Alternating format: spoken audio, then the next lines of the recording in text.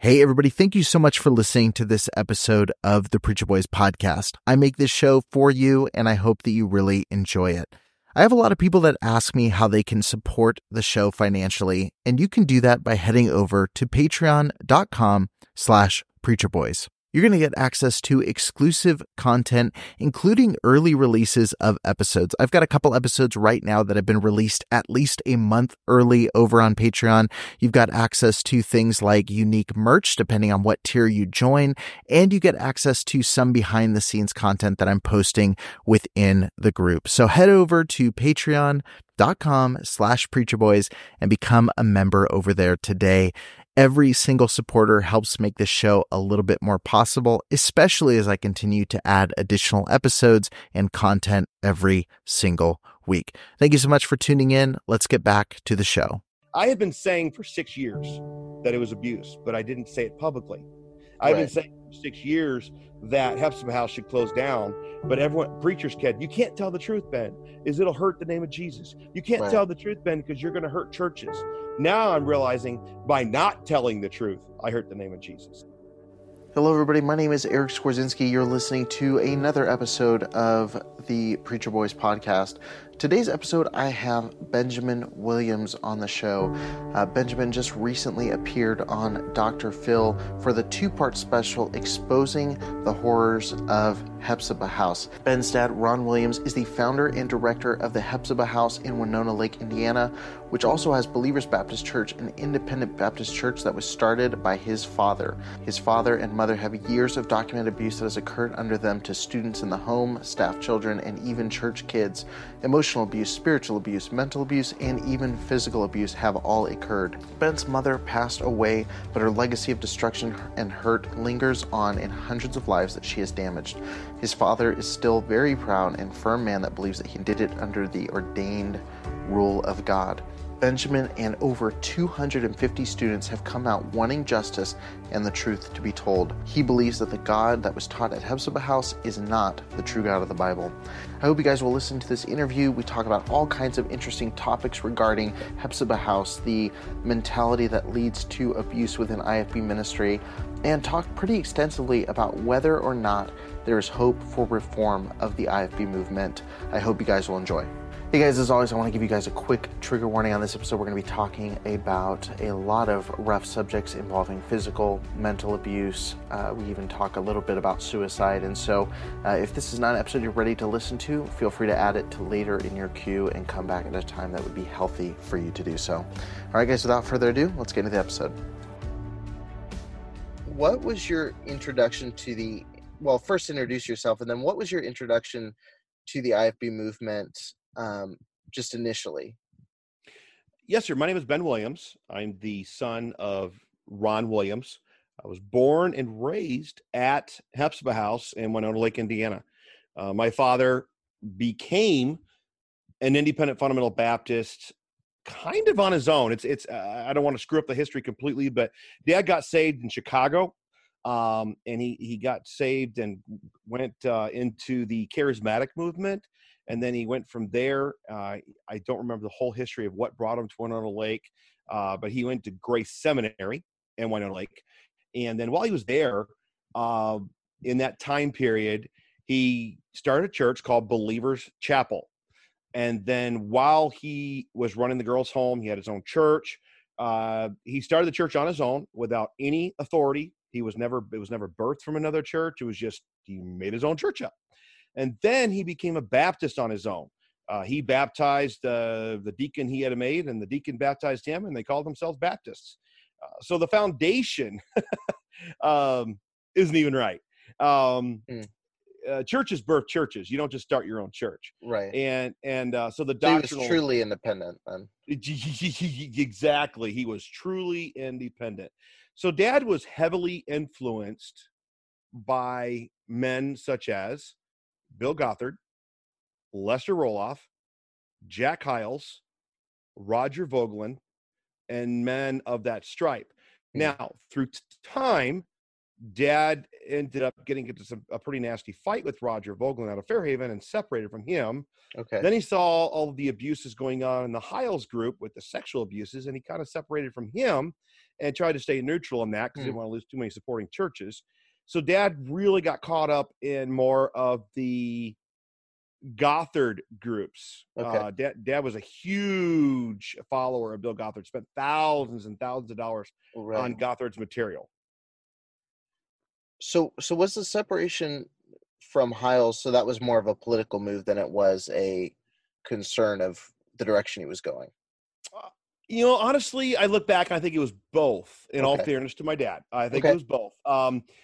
Dad began to see the shallowness of the people coming out of there and realized they didn't even know doctrine. Dad began to see the sexual abuses. And he was personal friends with a bodyguard of Jack Hiles that ended up quitting. And that bodyguard had told in our living room, I remember as a boy telling about the mistresses and telling about horror stories that he told about Jack Hiles. And he says, guys, this is all true. He says, Jack Hiles is not the man everyone thinks he is. He's a wicked man. So because of the firsthand experiences being told by a personal bodyguard, that bodyguard was also one of the reasons that one deacon got in prison, because he witnessed that deaconess molest that girl. So Dad greatly distanced himself, but he would never come out publicly because that was the political mood. The political move, because if he would have come out publicly and taken a stand and said Jack Hiles is wicked, he would have lost so much support. He wouldn't have had churches he could have preached at. So Dad was political and decisive about it. Okay. So initially, I'm assuming initially, and you mentioned this when you were speaking on Dr. Phil, you mentioned that initially it was just day-to-day normality, the situation you were growing up in. So when you were experiencing the peak of your involvement and it was a positive thing, how would you have described the IFB situation that you were in, if someone were to ask you? Never positive. Okay, it was never positive. Oh, absolutely not. Okay. I don't want to take too much of the podcast time to try to explain my testimony, my story. I grew up in a home that was filled with screaming, fighting, physical fighting, beatings, anger, and pride. My brothers and sisters, we fought literally. I do not know how we didn't kill each other. That's how bad it got. So it wasn't just screaming matches. You're physically. Physical altercations. In fact, as a young boy, I was a very hyper child. And this is how I remember being described as a child, literally most of my life. I was described as a naughty child, a hyper child, a bratty child, an irritating teen, an annoying teen, an irritating young adult, an annoying young adult. You see the trend there? Right. And so I was never actually really treated with care. Right. I am finally coming out and telling the truth. I actually have, since I was about 10 years of age, have struggled with secret anxiety, secret depression, suicidal thoughts, and nightmares. Wow. And I got into pornography in one of the most protected homes in the United States at the age of 12. I would sneak out to the library. My first introduction to pornography was books in my mom and dad's room, and that they had used for being a married couple that were very explicit, describing things. And then the pornography became an escape for a wicked life. It should be a wicked lifestyle. In other words, what I mean was the constant condemnation, the constant fear. I was so afraid of my dad that when I knew Dad was coming home as a young boy, because I usually had a spanking coming, that I would get sick to my stomach. I remember throwing up sometimes at night because I was so afraid of my dad. And I've never told him. I'm just now coming out and telling all this. Right. It's all new for me. So what happened was the addiction to pornography and the self-satisfaction turned into literally a medicine. And I talked to some professional therapists and things, and they said, that actually created a massive amount of dopamine and serotonin. And it's probably why, as a young teen, I did not commit suicide. Now, I'm not condoning it. It was wicked behavior. It was a wrong choice. But I'm beginning to see a trend there and talking to other victims Right. of the IFB or of the abuses, is that a lot of them had battled with severe sexual sins, and that is or eating disorders. It's very interesting. Really? But that's a segue. Well, no, I mean, that's an interesting segue, though. And that's one reason I like to get so many different perspectives is, it makes sense when you're in a hyper controlling environment and you're under enormous amounts of pressure to do something that, essentially lights up that, it gives you that dopamine rush and gives you, Yes, it's basically absolutely. as high as you can get within an IFB culture. And it's, Absolutely. I mean, I've shared a little bit, and this will probably end up becoming another Q&A episode after I say this, but I had a lot of the similar things, similar timeline, similar issue. And I'm finding that to be a trend, just so you know. yeah, no, and I totally see that. And I know it was something that among friends who grew up in, and they're probably listening saying, don't say this, but growing up with friends in a Christian school where, it was nowhere near as extreme as what you saw in Hepzibah, but the amount of pressure under youth pastors to do certain things, to go to be hyper actively involved in things that you weren't even passionate about doing, it was like there was no escape from that kind of immense pressure. And if I screw up, I'm going to become the next sermon illustration or the next story that they tell. Absolutely. So I think that's an interesting segue. I haven't heard about eating disorders, but I think that's just because I haven't been around people who that would have been the reaction. Well, the other is absolutely is addiction to alcohol or drugs. Let me explain. You got to take what you were just describing in times 1,000 to understand my environment. Oh, of course. So we grew up in this environment that was pretty much 24/7 adrenaline. Okay. I became an adrenaline junkie. I did not know that until, frankly, the last year as I've been getting help. Okay. Finally able to understand everything for the first time in my life. So as we grew up in a home where we were a part of being the bodyguards. So, excuse me, not bodyguards, the guards. I should realize what I said. We watched the doors. Okay. We stood and watched when the girls had to go out to the vehicle or they went to church, and we would chase the girls if they ran. I tackled more than one girl as a teen boy.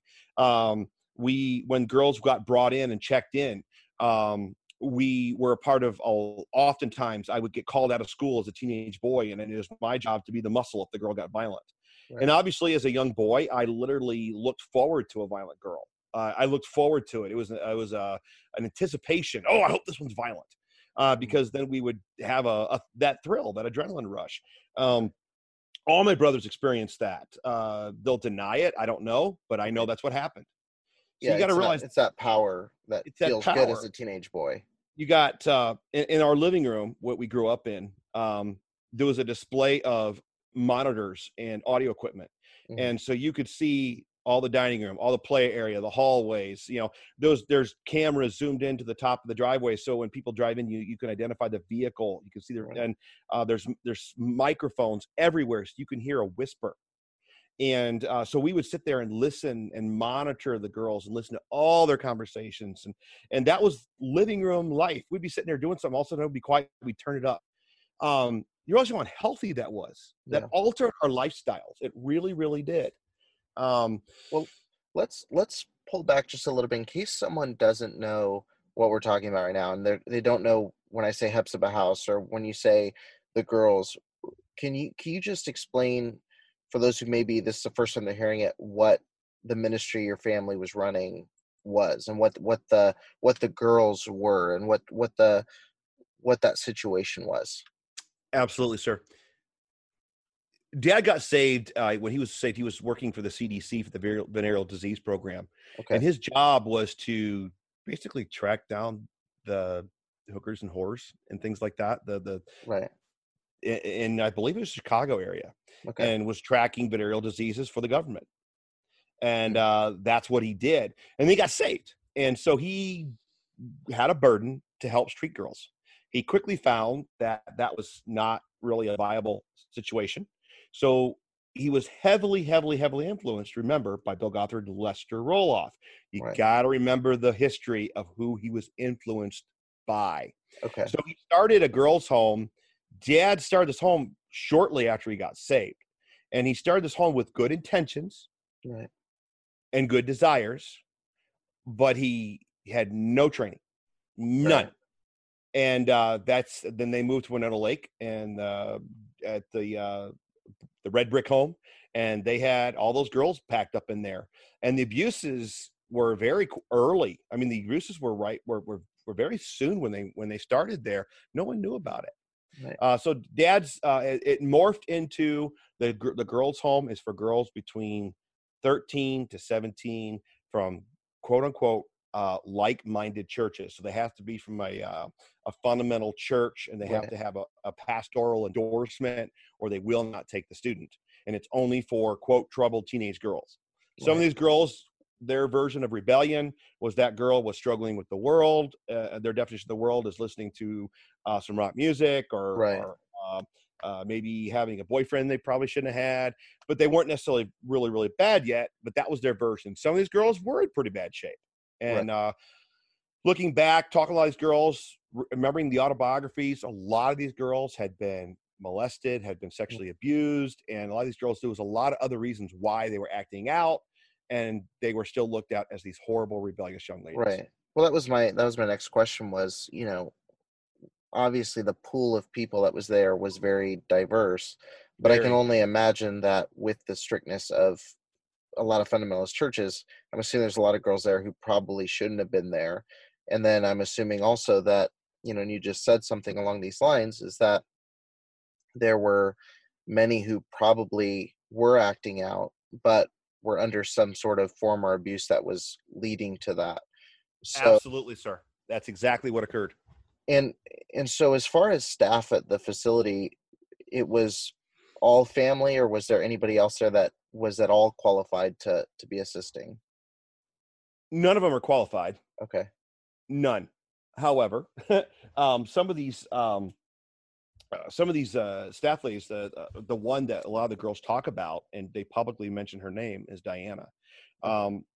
She actually, come to find out later, had severe mental issues, institutionalized and stuff. A lot of these, I remember my mother. I gotta bring this into here as I tell Sure. this part. I remember my mother describing the ladies, and she called them single women. And she said, I have to deal with single women syndrome with all these rebellious single women. So Mom looked at the single women in a degrading, manipulative way. She yelled at them, she screamed at them, she controlled them. And a lot of these ladies left in disgust, broken, hurt, and destroyed. Some of these ladies have not come out because they're still healing, and they just refuse to talk about it. But they've been able to recover. Some of these ladies were vicious. I mean, they were literally, I don't have a lot of good memories of most of those ladies. They were mean, they were nasty, they were vicious. Right. There's only one I have a pretty good memory of. The rest I do not, as a young boy. But even then, we Williams boys, we looked at those ladies with disdain because that's how my mom looked at them. And where were these women just from the church that were No. volunteers, or? Dad has constantly advertised and requested for staff ladies. I got my fingers in quotation marks. And he also constantly asked for, quote, summer staff. And he would go and recruit Bible colleges. I remember him going and recruiting the Hiles at one time. Right. And then, but he would recruit in these Bible colleges looking for single ladies to come and work. He constantly needed staff. He constantly put out a plea for staff ladies. And assuming with colleges, he was going for low cost staff. Oh, they don't support. The staff ladies don't get paid. So they get room and board. They have to sign up with a 2-year agreement. They live and eat and breathe and sleep with the girls. They get 1 day off a week to go up into a room up at what they call the staff house, where my brother and his family live. And there's some rooms up there, but they weren't allowed to drive around town, or they were still very controlled. So the staff were essentially just as much prisoners as the girls were. Yes, and they didn't know it because they were obeying their preacher. Because you've got to understand the teachings to understand the behaviors. Right. Dad and extremist fundamentalists believe and teach that women have no rights on their own. Right. So they teach that if you are a single woman, you are under your father. If your father's unsaved, you're under your pastor's authority. So Wow. and then if you don't have a pastor, then so they had to place themselves under the authority of Ron Williams. Which was a power trip for him. Oh shucks, yeah. So that's the teachings of the extreme IFB movement. Right. It is my dad still teaches that to this day. Right. And so I was looking into it a little bit. So your dad's still preaching, but the school is ran by a sibling now, correct? Dad is still the boss. Okay. Okay, he's still the boss. The girls' home is now run. When mom died, dad moved out, and Naomi and her husband Chafin. Chafin is a staff kid. It was an arranged marriage. He ended up marrying a staff child there. Okay. Naomi and she moved in with their family, and they run the home. So it's a Naomi does. brother-in-law then. Yes. Okay. And Naomi is pretty much the one in charge. Right. They all deny that, but she is the one that runs the place Right. under dad. And then the other one would be Dave Holloman and Sandy Holloman. Okay. And they just do whatever dad tells them to do. Right. So, I know the answer to this somewhat, but I know there's a lot of people who I was sharing some content from the episode you were just on, some of the stuff from your page, and I know that there were a few people that were like, well, of course it was the 80s, it was times were different. Yes, this I is just a had troubled someone home. message me today. Yeah, Tell me that. it was a troubled girls' home. These are girls who were troublemakers, and sometimes, that requires a little bit of different handling. So I want to kind of hear from you. How do you draw this distinction between, quote unquote tough love, or being harsh on a troublemaker, or any of those phrases, and abuse? Because there's a lot of people who would look at it and say, okay, they had to sleep in bunk beds, or they had to eat, not the best food, but maybe that's what they deserved. What would be your response to someone where you say, no, this was clearly abuse? There's a lot to answer with that. Sure. Yeah. For instance, the physical manhandling and the spankings that occurred were definitely abuse. There's no way Okay. around it. Now, they'll say, well, we stopped doing that. Well, the only reason they stopped is because they're scared spitless of CPS. Right. Okay, you got to understand, I grew up with a go bag under my bed.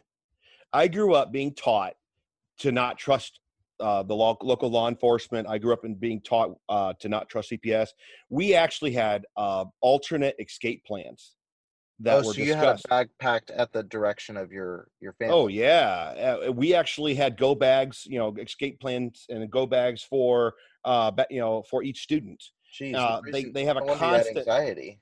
they have a constant backup plan to get Right. away. In fact, a couple of times they were warned ahead of time and they fled with all the girls. And we Really? packed and fled at 100 mile an hour. And what was the plan? Where would you go?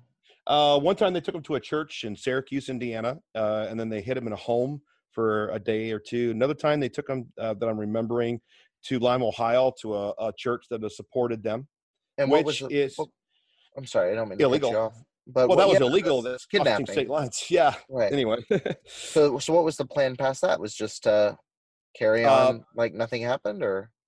after the one event that occurred, it got so bad they actually sent every girl home, and they had no girls for a while. A Really? lot of people don't know that it was like a big secret. So law That was a enforcement long. actually did show up, They and showed up, but they didn't raid the place. But there was enough fear that they sent all the girls home. why? I don't mean to rabbit trail, but I'm interested in this aspect of it. Is, obviously, I don't know if you saw today, but as of the day of recording, there was a couple people I'm connected to were testifying to short or lengthen the statute of limitations in Indiana. Why do you feel law enforcement, were they hesitant to raid a place like this? Were they hearing stories? Did they feel like, was it something of, because it's a church related thing, they felt like they shouldn't? Why do you feel how does a place like this survive for so long? I've been asking that myself and trying to figure it all out. You got to understand, and I just said this in my TV interview today. I'm a staunch constitutional conservative. I am a Okay. staunch fighter for religious freedoms. I Right. believe limited government. However, exclamation point, hit the brakes. We've got a problem here. So what happened in Indiana, and my dad has bragged about this in churches for decades, is Indiana is a freer state and they get by with a lot more. Okay. If he was in other states, he would probably be shut down by now. Well, it's similar to Hiles. Yes. Hiles ministry would not have lasted in California for as long as it did, or it Oh, has, or still heck, is. heck no. Heck no. Think about Fairhaven's in Indiana too. Right. An interesting little thought there. And so technically is Hiles. The college is on the Indiana side. Just mention there. But anyway, Indiana is it's the religious freedom clause, basically. Okay. I don't know. Yeah, I mean, and so what's happened is they don't have the same rules and regulations for Christian schools, and also they don't or these group homes. So it's a hotbed for near criminal activity for these churches. Is, but they don't call it criminal. I mean, my dad believes with everything in him, right, to this very minute, that what he's doing is of God. Somebody messaged me from my family this week and said, Ben, I have nightmares, I have anxiety, I have depression, I need help, but I'm afraid to tell anybody because I don't want to hurt Grandpa. It was one of his grandkids. And that individual told me, how can you destroy Grandpa's legacy? And I said, well, how can I not tell the truth? Because I said, I'm at the point where I have to tell the truth. And we went back and forth, and she's like, I love you. And she was telling me she loved me, but she just can't fathom why I would bring this out, because he did help some people. Right. And I've actually had multiple people contact and tell me that. They're like, well, he did help some people, but yeah, it was abuse. Right. Wrap your head around that. And so this person is admitting to me they have nightmares, that they were abused because of the legacy of abuse. It's such a shame, because that argument, it's the throw the baby out with the bathwater kind of argument. And it's a shame because those kind of sentiments fuel more abuse. There was a guy who would come speak at our church, and he would always say, I'm not saying this is okay. He would always start with that. I'm not saying this is okay, but my dad threw me through walls, and my dad beat me until I was unconscious. And I'm not saying it's okay, but I turned out all right. And my mom was actually the one who brought it up, and she said, that's terrifying to me, because I know that every abuser sitting in a pew is just getting revved up. And so it's really sad when people feel this hesitation to speak out, because there is some good. And I think everybody who leaves has that moment where, well, was it as bad as I think? Is the good outweigh the bad? All those things rush through your head. And I think it's tragic that these ministries stay in operation so long because of that mindset. Right. Somebody messaged me today, and they stated that I cannot quote them and I cannot share the letter. Okay. So I have to be very careful. But I can give you maybe a synopsis. And the synopsis was psycho, crazy, but how can you do this? Because you're hurting the name of Christ. And then they said, how can you come up and stand alongside people that are in pornography that are, and so here's what I'm going to say to that, since we segued into that. Yes, some of these abused people are atheists. Some of them are into witchcraft. Some of them are severe drug abusers. Some of them have tragic, traumatic stories of just multiple marriages or whatever. One of the individuals that I'm supporting and helping is currently publicly into lesbian pornography and is advertising it. Right. I choose not to look at the pictures. I'm avoiding them. Um, so several, I had one of them friend me this week. She said, "Hey, I came from Hepzibah House and I'm a lesbian.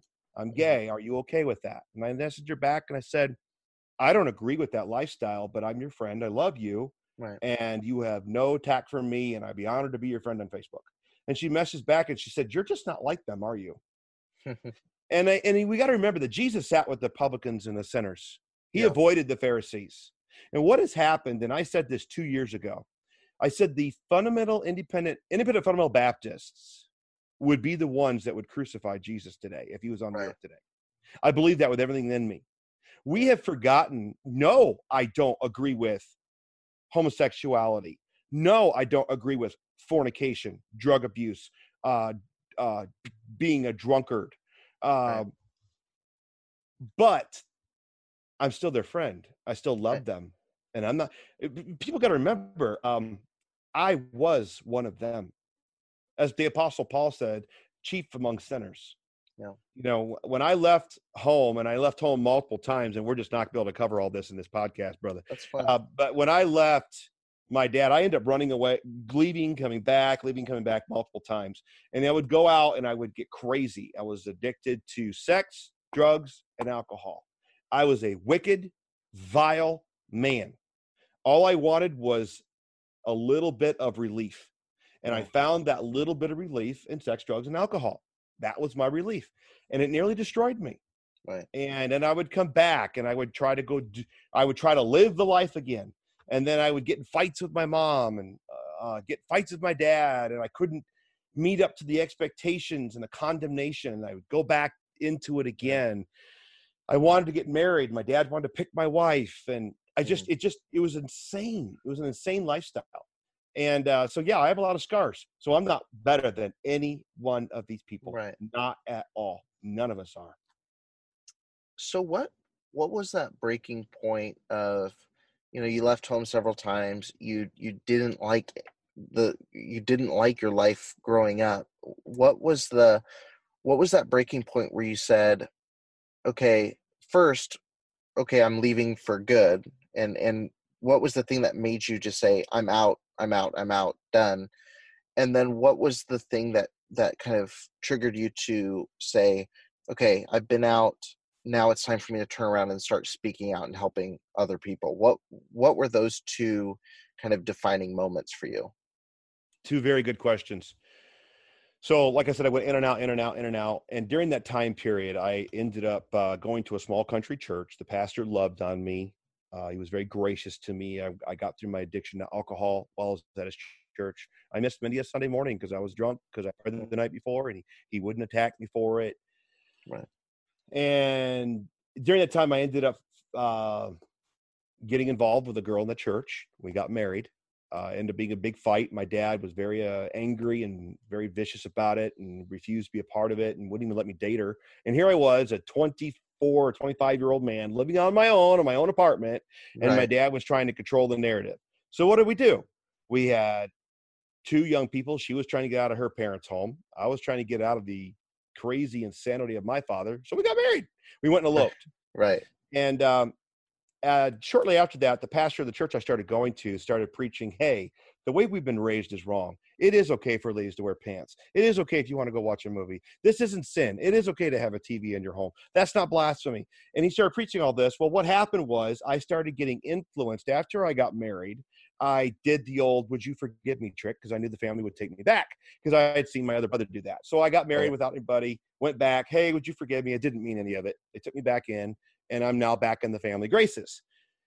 The problem is they started influencing me, and next thing I know, I told my wife, this is my ex-wife now, I said, you got to get rid of your pants, and you got to put dresses back on. And I started going back to the way I was raised, and it started a lot of marriage problems, and we had a very rocky marriage. We ended up leaving that country church. That pastor begged me not to go back. He said, you go back, it'll destroy you. I went back, joined, and kind of became on staff and became a Sunday school teacher there. And I taught the girls for a year or two. Nobody knew that during that time I was still very, very secretly addicted to pornography. I was so addicted. It controlled me. And then during that time period, my ex-wife and I did not have a good marriage. Did not treat her right. I didn't know how to treat a wife. My mom and dad's marriage was horrible. They screamed and fought at each other all the time. I didn't know what a loving marriage was. I never had an example of it. And so I treated my wife the way I saw my dad treat my mom. That's what I did. I was still wrong. I have to accept the personal responsibility for what I did. During that time period, there was a horrible story. Somebody in the girls' home had embezzled tens of thousands of dollars, and I was the computer guy, and I found it, reported it to my dad. They did a huge investigation, and we're talking tens of thousands. It was kept very quiet and covered. This is not too long ago, because they didn't want it to get out. They didn't want to lose support, and they didn't want to get audited by the IRS. So they kept it quiet. The lawyer said, you're allowed to do that. So that couple, I'll have you know, did the right thing. They sold their home. They paid it all back. They repented, but they were treated like dirt. And that family was destroyed by my dad and by them. And they did repent, and they're good people. And I'm still friends with them, by the way, just to let you know. And they're good people. But during that period, this is what you need to know. I started realizing the magnitude of the finances, because I was involved in figuring it all out. And I started realizing the massive amount of money that was being spent on really pretty much anything but the girls. And like dad, such as, well, see, dad keeps every love offering.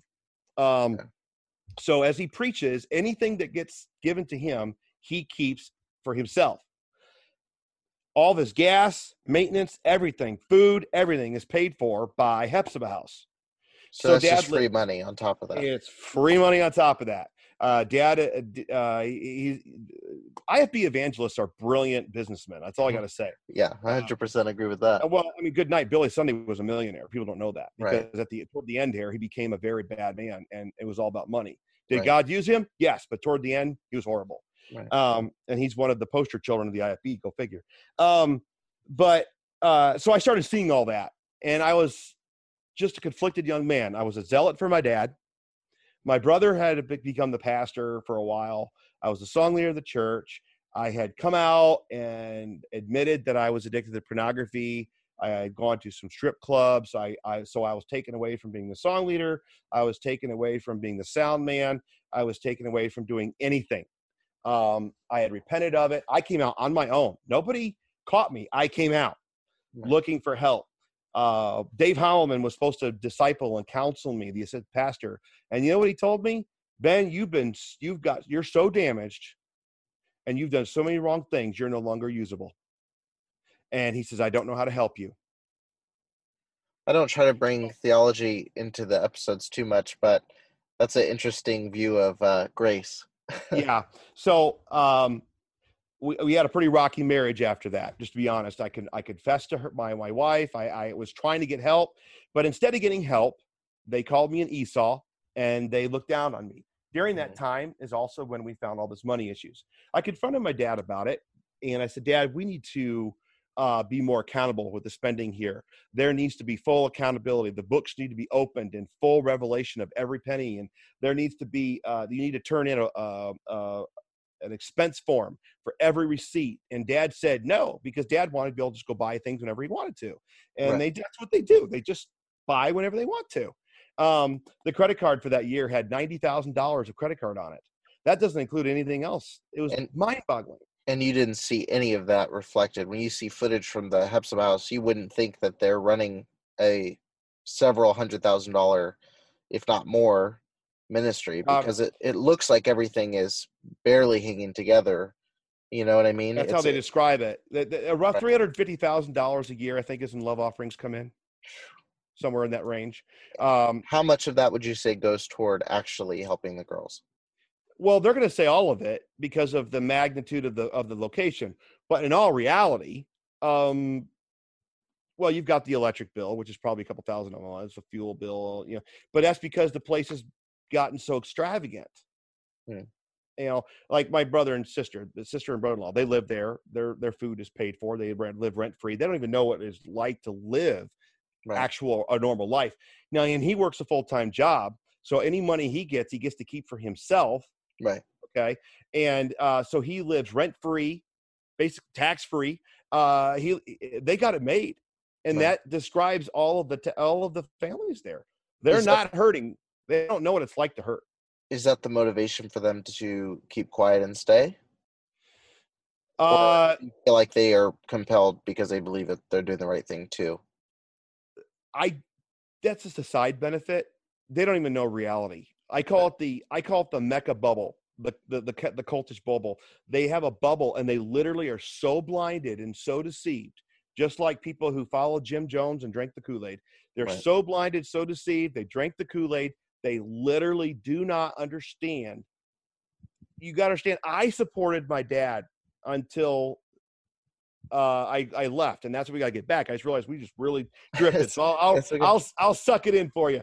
So shortly after that, I became a zealot for my dad, and my brother was starting to lighten up on some of the quote unquote standards in the church. I was a crazy zealot for my dad. I was getting fights with my brother all the time, and my dad said, "Well, Ben, you got to stay here because there's no other church good enough to go to. We're the only church in the United States that's godly." I remember Right. my dad telling me that. So we fought, and finally, my wife and I, just like we were doing the audio ministry. We were involved in a ton, Right. and while on a Wednesday night service, we skipped church, and we took everything to the church office, that the school street address, and it was a lot of stuff. We dropped it all off, and then we wrote a letter and said we're resigning. Well, when they did that, they promptly, the next day, and then the days to come, they sent out a letter to every IFB church within a 100-mile radius and said that I was a rebel and that I was causing problems, and they tried to destroy me. They Yeah. literally tried to destroy me. And a man took me in by the name of Mike Howard, who is another extremist nut job. And I don't know how else to say it. The guy is an extremist nut job, and he's just another version of my dad. Right. And we started going there. We were driving an hour to church. We left, and during that process, the preacher's son, who was the song leader, got into an affair with my wife, and she took off with him. Wow. And when she left me, my world stopped.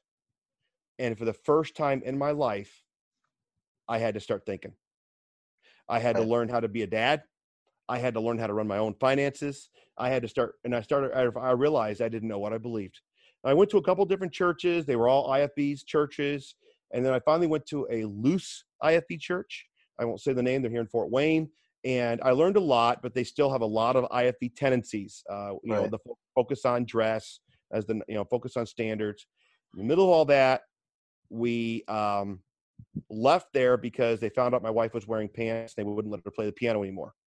And we left there, and that was the best move that ever happened. God brought us to a balanced, wonderful Southern Baptist church, and the Right. pastor began to reach out and talk to me, and I started pouring my heart out to him. And as I began to tell him things, he says, "Ben, do you realize how bad this is?" And I'm like, Mm. "I honestly don't know." I said, "I just don't know anymore." I said, "It's just so bad." I said, "My mind is so confused." And this a couple years ago. And my wife and I began to study, and we realized everything we've been taught about discipline was wrong. We had Right. not been taught true love. We realized that the entire focus of the IFB movement is externals, is condemnation, is harsh, is condemning, and it is not of God. And then last year, I watched the A&E special. I think it was in August, now that I think back. And I watched the A&E special that was out, and right then, about Hepzibah House, and I wept and I wept and I wept. And what happened was, and this is a very deep thing that happened to me, I literally broke down and couldn't do anything for days. And I started having memories that I had blocked out for 20 plus years. I started having horrible nightmares. I would wake up in shakes and sweats. And then I started having severe, heavy suicidal thoughts. And I'll clarify that because someone's trying to use that against me. When I say suicidal thoughts, I just started begging God to take me out and kill me. I didn't make a plan or anything like that. Right. I begged God to kill me. And That was Yep. when my preacher came and met with me and said, Ben, I got to intervene here. And he sat me down and he began to talk to me, and he talked to me, and he talked to me. Him and his wife, they sat in my living room, and then they looked, and then for the first time in my life, I opened up and I started telling everything.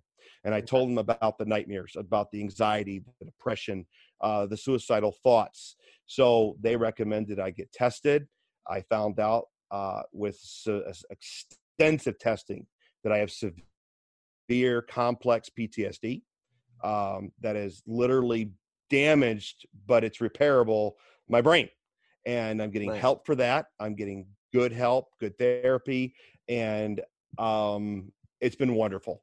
That's all I can say. And then so last fall, I made the decision. Susan Grotti reached out to me. I said, yes, I'm going to tell the truth. I am no longer going to hide this. I had been saying for 6 years that it was abuse, but I didn't say it publicly.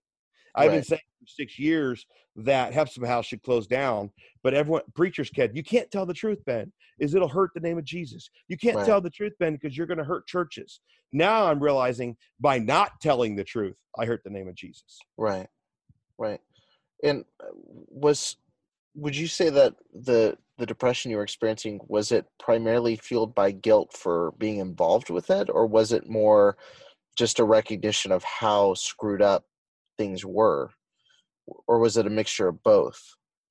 Because I have to assume that there was some level of feeling, because obviously helping, did you feel guilt for being complicit with it, or was it more just recognizing, like, why was my life like this? All of it. And then I'll add to that. Okay. See, I was taught, and I'll tell you right now, I'll guarantee you, my father has written out letters. I'll Right. guarantee you, and saying that these girls are evil, they're wicked, and they're just trying to destroy us, and we're doing God's work. They're gonna claim martyrdom syndrome. They're really good at that. Okay. Right. They're gonna plead for money. I already know how dad works. I used to be just like my dad. I was a proselyte of my father. I was a zealot for my father. And I thought these girls were wicked and evil. I thought I was better than them. And then I began to see the love of Jesus coming out of Cindy, uh, uh, the lady on the show, one of the staff workers. I saw the love of Jesus coming out of Susan Grotti, and her love and her gentleness. And her Right. and I have had a lot of conversations. When we sat out Hollywood, we talked for hours and Yeah. hours, and we poured our hearts out to each other. And I realized, oh my word, we had such a kindred spirit. Yeah. But that had started. It started literally the day my first wife left me, and so it's been a 6-year journey of being, my eyes being open to the truth, to healing, to learning how to be a dad, learning how to be a husband, learning how to be a man. I'm just now learning how to have friends, Right. because we didn't have friends, because evil communications corrupt good manners. I heard that millions of times, and I'm not exaggerating. And my dad pushed that into our brains so much that we literally don't know how to. And that's one of the things you'll find in the IFB circles. True IFB extremists don't have friends. They don't know Well, how. and I think that goes back to one of the core. Someone asked me to define, fundamentalism, and one of the key tenets is separation. I have to be as spiritual as possible, and relationships with anybody can threaten that potential. So add that teaching, Eric. Plus, I grew up in a very physically abusive home. So Right. remember, I told you how I was hyper, Right. and I was a very hyper child. And this is how I was taught as a child. Ben, you're hyper. Ben, you're naughty. Ben, you're annoying. Yeah. Ben, you're a rebel. Ben, you're a Peter. Ben, you're an Esau. You're acting like Absalom right now. Mm. And so dad, mom would use names of the Bible to attack me. Right. And I was spanked so much as a child. I had bloody sores on my bottom my whole growing up years. I have scars on my bottom to this day from that. I have ear damage from being yanked around by my ears. I have a torn eardrum on both sides because I was yanked around by my ears so much. My sister yanked me around. My brothers yanked me around. My mom yanked me around. And to this day, my ears rattle. My ears are rattling right now while I'm talking to you. I have issues because of that. I've had serious health issues, chronic health issues that have been now attested to the severe way I was treated as a child. Right. My brothers would take and handcuff me to a tree and leave me there for hours. I would wet myself. they would put me in the grease pit in the maintenance barn and drive a vehicle over it, and they wouldn't let me out. And I would just sit down there and seethe. And I would say, I hate my brothers. I hate my brothers. I remember at 16 looking at my one brother and saying, I hate you. I wish you were dead. And I meant every bit of it. Hmm. That's the home I grew up in. Wow. Yeah. So there's just for years, no sense of how to build a genuine relationship. No, but yet my father still preaches home and family around the United States. So once he started having one child after another go bad, as he says, and go prodigal, as he states, here's what my dad began to do. He changed, and he wrote a message called Strange Children. He took it out of the Old Testament. And it is literally an abuse of scripture like you wouldn't believe, has nothing to do with what he's talking about. And so now my dad, to explain why his children have all gone, I'm raising my fingers and going, quote, quote, quote, have gone bad. His explanation is they're all strange children. And he said, the reason why we're losing our children in our churches is because we have strange children. They've chosen to reject the light. Dad always talked about we are children of the light, so we're more accountable. Is there pressure? Is there a copy of that available online somewhere? I have tried to find it. I would love to get a hold of that message. Oh my goodness, I'd love to get a hold of that message, because that message is a cop-out. It's an escape for the fact that he condoned and he promoted abuse, and his preaching and his teaching have destroyed lives. I have a very close person that I know messaged my wife and I this week and said, I learned how to be a parent from your dad's teachings, and I realized it destroyed my home. And he's, I can't tell you how many women have contacted me and said, schizophrenic women, that insane, crazy tract my mother wrote, that was the poster child tract for ladies in churches for decades. That tract is absolutely evil. I'll call it what it is. And it has destroyed and degraded women. And this teaching has destroyed lives. It's destroyed churches. It's destroyed children. It's destroyed marriages. The IFB culture has destroyed thousands and thousands of lives. Yeah, there's so much I want to ask about that, but I guess I think you've gone through so much of the mindset behind it, and I think what you're doing is very healthy. You took time to kind of rebuild. I mean, I know that's a constant process that's never going to go away. It's going to be a continual journey. And I think it's great that you mentioned, mainly because it is so stigmatized. I'm glad that you mentioned how helpful it's been doing actual therapy, and because that's something, at least I know. Yes, I would love for you to. This is very important, what I'm about to tell you. You've got to understand this, folks that are listening. My dad and extreme IFBs do not believe in mental illness. You've got to understand this, folks. So depression is, let me pause for a moment. My dad was trained by Jay Adams with Nouthetic counseling. Nouthetic counseling is taught at Bob Jones University. Nouthetic counseling is taught at a lot of Bible colleges, Northland, Fairhaven. I mean, you go on and on. Here's the problem with that counseling. That type of counseling teaches that if you have a problem, here's the gist of it. You're not spiritual enough. Right. You have depression? Well, that's just because you're not trusting Jesus.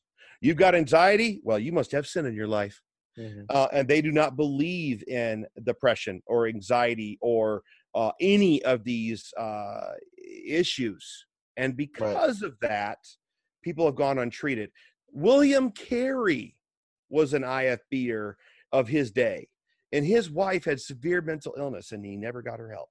Think about that. So this has gone on for a long time, that denial. So so my father, these girls would share some of these things and about what happened to them, and, well, you just got to forgive them. And what were you doing to cause this? So because they don't believe in that they were that teaching. So I'm sorry, I'm wandering here. I'm trying to put my brain thoughts together. Let me back up. So there's some of these girls would come in and they would be on medicine, and they would be taken off cold turkey immediately. And they'll say because they couldn't manage it. That's their public statement. Now let's tell you the true statement.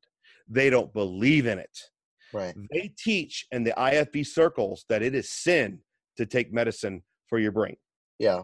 No, I've heard that teaching. Okay. Sure. I'm going to tell you right now, folks, that is not in God's word. Now, that's the same preacher that's going to be addicted to his Mountain Dew and loves to go to the all-you-can-eat buffet with his surfeiting. And the Bible talks very clearly about obesity, and that is just as much of a sin as drunkenness. That is just as much of a sin as a pornography addiction. And you've got to understand that they picked and choose what they wanted to make sins. Right. That's what they focused on. They created their own doctrines. They created and I'm going to call it what it is, they're heresies. They're heresies. They were never found in God's word ever. Right. And so we have a problem with these girls. They were not helped mentally, and they were told, you just are a rebel. You just need to love Jesus more. You just need to read your Bible more. You just need to study more scripture. You just need to repent. And so some of these girls that did have issues and never got it, they were never given therapy to help them through sexual abuse. Right. They were never given therapy to help them through physical abuse. I was never given therapy because I was always taught it was wrong. Right. It's only in the last year and a half do I understand and finally believe that therapy is okay, because I was always taught it was sin. Yeah. So this ties into what you were saying, but is something I try to ask everyone I talk to is if you could say, because I know because I grew up and I know you know this as well. I have so many people that I know are listening to this that will never like something, will never comment, will never tell anybody they're listening to it. They either want to hear what the crazy liberal loon me is saying about their church, or and me. and you, welcome to the club, or they're listening because, like me in 11th grade, figuring out how interconnected and all these inner cover-ups and things, they're listening to see, am I the only one that notices that there's something wrong here? And so for either of those people, if you could say one thing to someone who's sitting in the pew of an abusive IFB ministry, so a school, church, fill in the blank, and they're scared to leave or they feel like they can't leave, what would you say to them? Don't do what I did.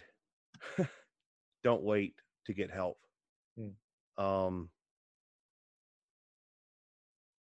I destroyed a marriage, nearly destroyed my children, nearly destroyed my own life. I hurt other people. I attacked other people. It has taken me a long time and a lot of tears and a lot of sorrow to get to where I am today. I love my dad. I love my family, but I have no apologies for telling the truth. Right. People do not know the living hell I had in my brain for the last 30 years. They don't know that the reason why I was digging deep into pornography was because I was just looking for one few minute session of just relief. They don't understand that I was going into drugs because I was just looking for relief. Right. They understand that I was, sleeping around because I was looking for relief. I was looking in all the wrong ways because I couldn't meet up to the Christianity that was so wrong. I got into a church that teaches God's word, that teaches the love of Jesus, that began to attack that legalism I was raised under. Right. And I blossomed and I've grown under that teaching. And I feel like a sponge right now. I don't feel worthy to be a worship leader in my church. I don't feel worthy to be involved in my church. But God, I don't feel worthy to be a voice for these precious survivors of Hephzibah House. Right. But God's given me that voice, and I have no apologies for it. Don't wait. Awesome. Leave. Get out. Save your children. And you're not going to go to hell. you're going to know what I'm sitting ready to say, Eric. I'm sure you've heard it. I just recently sat under Evangelist Booth. I forget his first name. Another nut job in the fundamental circles. And he was preaching this whole message for an hour plus about all these people that left the fundamental movement and now they're living in sin and they're addicted to drugs and they're addicted to alcohol. And if they would have just stayed there, they would have been fine. Now, bless God. And I remember I got up and I walked out. Yeah. And I said, I'm done with this garbage. This is a load of crap. Yeah. And it's narcissism, it's pride, it's heresy, it's false doctrine, it's false teaching, it's destructive. One of the men that has attacked me this week, his son committed suicide several years ago because they didn't believe in mental help. Right. Think about that. Don't stay. And I saw one of the questions that got posted on your site this week about what do you do if you're a child that lives there? Yeah. And this is going to be my very, very bold answer. The moment you're old enough to get out, get out. But don't run. Don't go to a seeker-friendly church. Don't go to a church that's a rock concert. And they're not, I mean, believe me, I love contemporary Christian music, by the way. Oh my goodness. I love it. I love Casting Crowns. You know, I love Lauren Daigle, okay? But I also believe in the church setting, we need to be careful not to turn into a rock concert, okay? I believe the lights should be turned on, not turned down, so we can actually read our Bibles and take our notes. But anyway, that's a segue. So so I try to be balanced. I really do. But I have sure. I will not – I have good friends that go to churches that are that way, and I would visit them. Well, you understand, I have no problem. You come to understand, you know, it's – sometimes people are going to feel different convictions about different things. They're going to feel, and people are going to be, I remember very strongly, and I grew up in it's funny talking to people because I almost feel like I knew I was connected to churches that were the extreme. I was like 1 degree away, and I was in a very light version. I had all the weird eccentricities and quirks and things. But it's one of those things where, you know, I remember my youth pastor getting up and saying, well, the church across town, perfectly good church, and I'm really close friends with one of the people there now, but he used to always say, sure, they're going to draw in the skater crowd, and and it was like this weird separation of like, well, why don't we draw anybody that looks different than we do? Why don't we draw people absolutely who look different? Because I'm pretty sure that Jesus preached about being around people who were different than you and ministered to people who were different than him, radically different than him. And so it's so, yeah, I think it's a place where, you know, I can accept your convictions about where you go and what you want to do. And, you know, and I think both of us realize, I realize all the time that there's things that I feel very strongly about. And then I start looking, I'm like, why do I feel so strongly about that? And there's so much that goes into the mental development of a person, into the preferences of a person, the things that a person needs. And so, and I think I'm sorry. I think it's important that we remind our listeners what the true fundamentals of the faith are. Mm. It's really simple. It's not King James only, just to let you know. It's just not, okay? The King James Bible was written for the English-speaking people, right. And in its day, God used it mightily. But let's just stop the garbage about that, for crying out loud. Oh, my word. And God uses cultural changes for his glory. And so fundamentalism's not anti-cultural. Fundamentalism, the way it should be, is this. Ready? It's the death, the burial, the resurrection of Jesus Christ. It's the virgin birth. It's the doctrine of salvation. It's we believe that there's a heaven and a hell. We believe that God ordained and uses the local church for his glory. Notice I didn't say the Independent Fundamental Baptist Church. I said the local church. Yeah. And we need the basic fundamentals of faith believe in eternal security. You get down to it, it's a small list. Yeah. We just believe the Bible. But fundamentalism of current day has made books and books and books about what it is. It's just simply, it's the gospel. Let's just narrows down to the gospel, the blood of Christ, the deity of Christ. It all focuses around Christ, not standards, not And externals. no denomination has the monopoly on that. No, I'm a Baptist through and through. I am a Baptist because I believe the Baptist doctrines are the closest to our understanding of biblical understanding. Yeah. But I've got a good friend of mine right now, and he's a good friend. We love each other. We talk all the time. And he believes you could lose your salvation. And that man loves Jesus probably more. I have a Calvinist friend who's a devout Calvinist. That man loves the Lord more than I do. And he radiates Jesus, and he's a friend. We got to start getting along, people. Yeah. Well, depending how you feel this interview went, you have 2 Calvinist friends now. So, so there you go. Well, there you go. And I'm not and I will very, very safely say I'm not a Calvinist. Sure. But my preacher and I were just talking about that. A little funny thing there. I'm chuckling. He's like, Ben, I'm seeing more godliness out of the Calvin folk than I am anywhere. He says, I'm not a Calvinist. I don't agree in Calvinism. But he said, they are the people that have studied God's word and they love the Lord. He said, I'm seeing more godliness. He's so sick of the, bragging about I'm this and I'm that from the pulpit, and instead of just teaching the word of God. And get back to the word, man. Well, it's just so important to recognize the strengths of all these different people. Like I sat down one time, and this is a total rabbit trail, but I sat down with a friend of mine probably 2 years ago now, and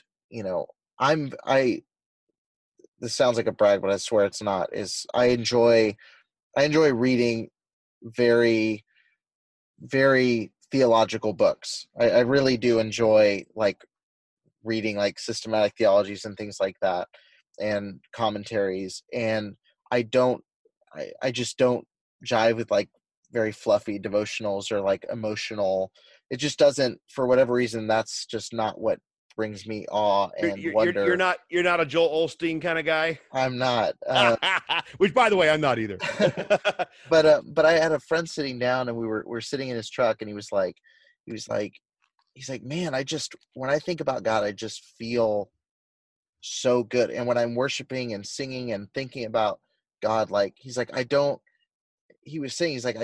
read the same books. I don't do that. He's like, I know who God is and love God so much.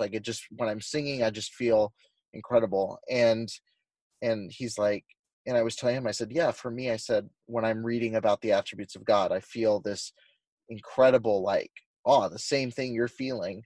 And I just kind of told him, I said, it's the same thing as, I think, if you're looking at a beautiful landscape or a tree, I said, a scientist could come along and tell you all the little pieces and feel awe and wonder over why that tree exists and all these things. But I said, there's also people who are going to go to that park and sit by that tree and be in awe of how pretty it is. And I said, I think the two of those people can learn from each other quite a bit. And so I think that what you're discussing is so important. And I think that's so counter what IFB teaches, is that there is value in other perspectives. There's value in friendships, because we can all help each other get closer to what the truth is and what beauty really is. I'll give an example. Right down the street from my church, we're Southern Baptist. And right down the street from our church is a missionary church, which is very ultra Calvinistic. Right. And my pastor and that pastor have had dinner together recently several times, and they have a prayer meeting. And that church said, we want to let you know that we have just so excited about how you're growing. My church is currently going through a revival, and people are getting saved, getting baptized. People are joining the church. It's really exciting to be a part of it. God's on the move. And but Avalon is a great church. Sweetest people. I love meeting the people from there. They just radiate Jesus. And they are praying for our church, and we are less than a quarter mile away from each other. That's so good. That God will continue to bless our church. Yeah. Isn't that awesome? Yeah. That's how it should be. That's how it should be. It's none of that competitive, we have to grow faster, we have to be the one, that soul church. Absolutely.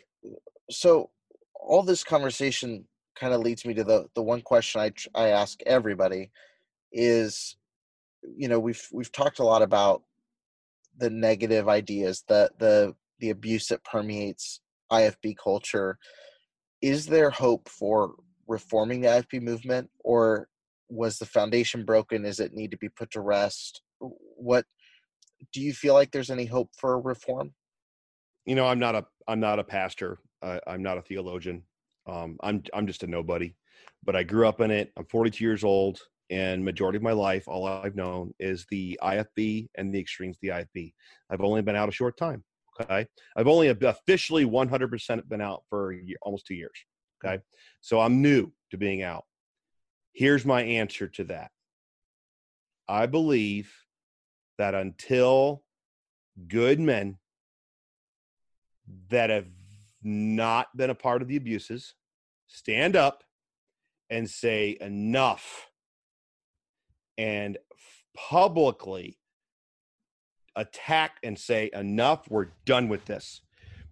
They need to take a stand against Hyles Anderson College. They need to take a stand against Fairhaven. They need to take a stand against Menominee Falls and Baptist College and Ministry and the teachings that they endorse, that a breaking of the will and the abusive spankings. Right. They need to say enough is enough. And if they don't, no, it's so cultic right now. I honestly do not believe at this point, outside of a direct miracle and intervention from God, that it's going to be fixed. I believe that the IFB movement has been used by the devil to hurt and destroy more lives than we'll ever know. It has turned into a denomination of destruction. There's no other way to put it. Yeah. The double D, denomination of destruction. And I'm telling you, brother, Heritage Baptist out of Pennsylvania, they endorsed my page. They have become independent Baptists, and they've taken the name fundamental out of their churches. And I believe that more and more churches need to say, we are not a fundamentalist. We believe in the fundamentals, but we are not a fundamentalist, and we disown all this, and we're done with it. Right. And until they do, it'll never get fixed. Men have to stand up and be a man. Yeah. Pure and simple. Right. I mean, we didn't even discuss the how horribly women are treated.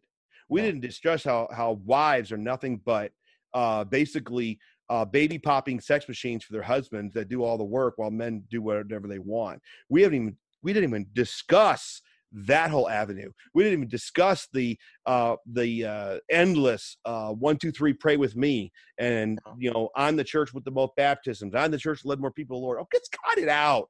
Just stop. Well, and it's so telling that this is the 5th episode here, and it's so telling that that's almost 5.5, 6 hours of content, and I'm nowhere near scratching the surface of the problems. It's so deep. It's so deep, brother. I know stories of I had people tell me that I could never be in the ministry because I lost my virginity. Think about that. Yeah. I've had people tell me that I couldn't be in the ministry. I couldn't even serve as a Sunday school teacher in the IFB movement because I'm divorced. Yeah. Show me that in God's word. Yeah. There's so much shame. So much unnecessary shame. Yeah. You have just begun to scratch the surface, brother, of why the sexual, physical, mental, verbal, spiritual abuse is rampant in these churches. And there's a reason why narcissists love the IFB movement. Right. There's a reason why, because they're getting by with murder in these churches, because there's no accountability, and they hide in each other's circles, and they're just not telling the truth about each other. Right. They cover for each other. Yeah. Man, there's so I could do 3 or 4 of these. No, I so appreciate the answers and the perspectives, and I'll squeeze one more question in, and then I'll wrap it up so that way. Absolutely. I've really But enjoyed this. This has been yeah, a blessing. It really has, brother. no, it's been awesome. I guess the last question I'll ask, and this could lead us into a whole conversation, but um, uh, do you do you believe you kind of mentioned just the cycles of abuse and them hiding in each other's circles? Do you feel like, I think this is what we've talked about the whole time, but do you feel that the behavior you see in the IFB movement is caused by the mindset that's taught, or do you think it's something that, you know, like you said, it's kind of built into the structure of the movement? I don't know if that makes sense, but it's both. okay. And it's both. You've got second generation sex abusers now, Yeah. third generation sex abusers, because it's been covered for decades. Yeah. The physical abuse has been not only covered, it's encouraged. Yeah. Because if you're not getting bruising, you're not doing your job. No. So you got to understand the mind process of the Pearls, Michael Pearl and his insanity crap. Oh, yeah. Ron Williams, Lester Roloff, Fairhaven, all those. You realize that these guys have been endorsing physical abuse publicly from the pulpits as God's punishment for sin, Right. since the 60s. Yeah. And look at the results. Right. Yeah, Oh decades of cyclical things just happening over and over and over again. Decades. Yeah. Decades and decades. That's why it's so hard to explain to someone who's not in it, is that I watched the Cameron Giovanelli disaster. I sat under his preaching, the church here that I used to attend here in Fort Wayne. They're close personal friends with him. They got very angry when I took a stand against him. They were doing all these guys were doing fundraisers for him and fully backing him. I mean, that loser maggot of a man posted, songs while he's in trial. Yeah. I mean, and you got to understand, it's a God complex. Yeah. Now, I know my dad would take a strong stand against Cameron Giovanelli. Right. If you asked him personally, he'll never do it from the pulpit. But if you asked him in person in a private conversation, Ron Williams would say, yeah, that stuff's a joke. Dad thought that those colleges were a joke a long time ago. Right. But he'll also say it's okay to spank a child 300 times over an hour because you haven't broke their will yet.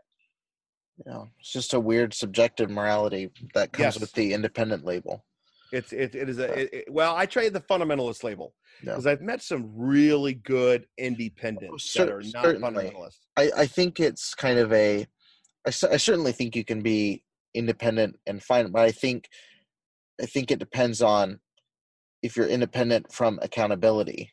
I think there's a fine line between independence and removing yourself from accountability, and I think that's one thing that I really appreciated in the church that we started attending at Southern Baptist as well, is the plurality of leadership, where there's not one man elevated to the point of sainthood, and then to question him is to question God.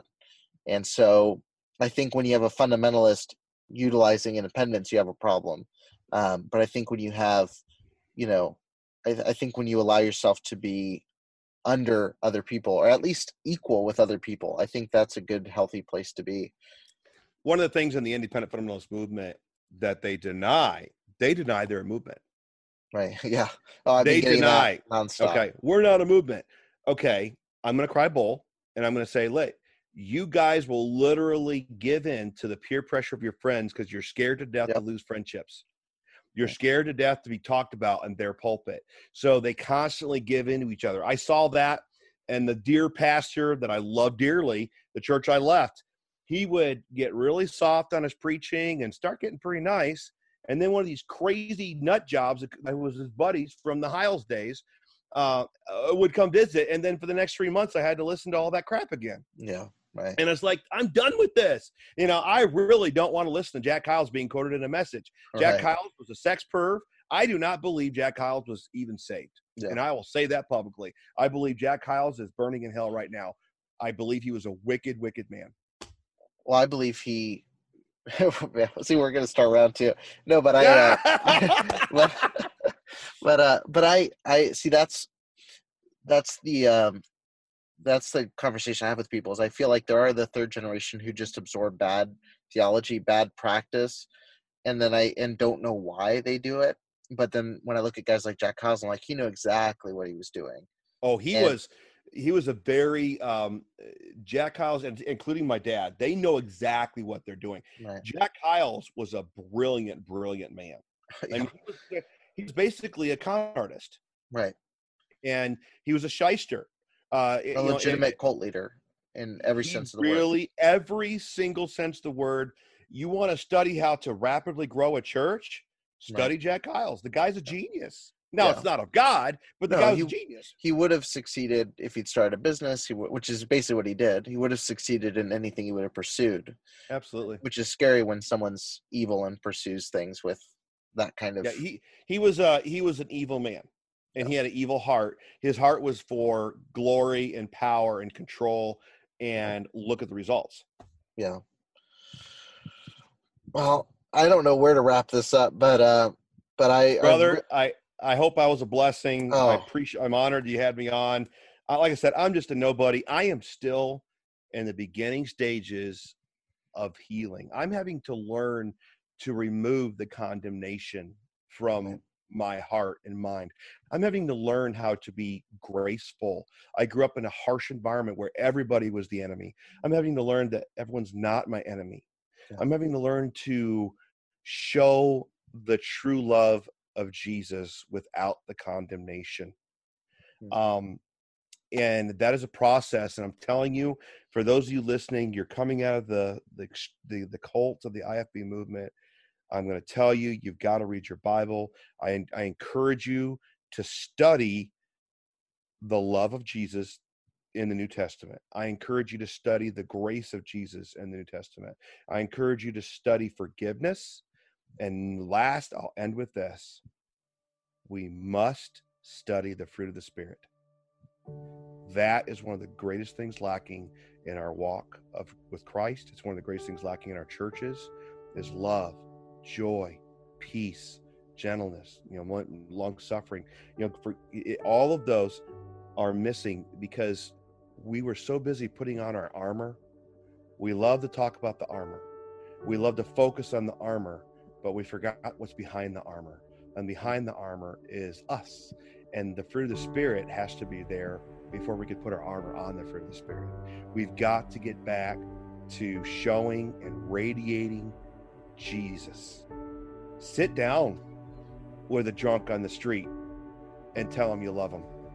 Go sit down with the homeless man under the bridge and say, hey, buddy, I just want to let you know I love you. I think you're making wrong choices, but I'd like to get you a meal. Don't give him money, but show him love. Right. I mean, come on, people. Your neighbors are not your enemy. Jeez, oh, Pete. I mean, come on. That's how I would wrap it up. That's good. Yeah, that's that's good. I think I'll close it right there. When you need mealtime inspiration, it's worth shopping Kroger, where you'll find over 30,000 mouth-watering choices that excite your inner foodie. And no matter what tasty choice you make, you'll enjoy our everyday low prices, plus extra ways to save, like digital coupons worth over $600 each week. You can also save up to $1 off per gallon at the pump with fuel points. More savings and more inspiring flavors make shopping Kroger worth it every time. Kroger, fresh for everyone. Fuel restrictions apply. Save big on brunch for mom, all in the Kroger app. Get 16-ounce packs of flavorful Angus 90% lean ground sirloin for $4.99 each with a digital coupon. Then buy 2, get 2 free on 12 packs of delicious Coca-Cola, Pepsi, or 7-Up, all with your card.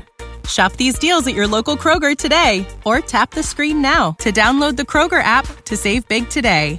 Kroger, fresh for everyone. Prices and product availability subject to change. Restrictions apply. See site for details.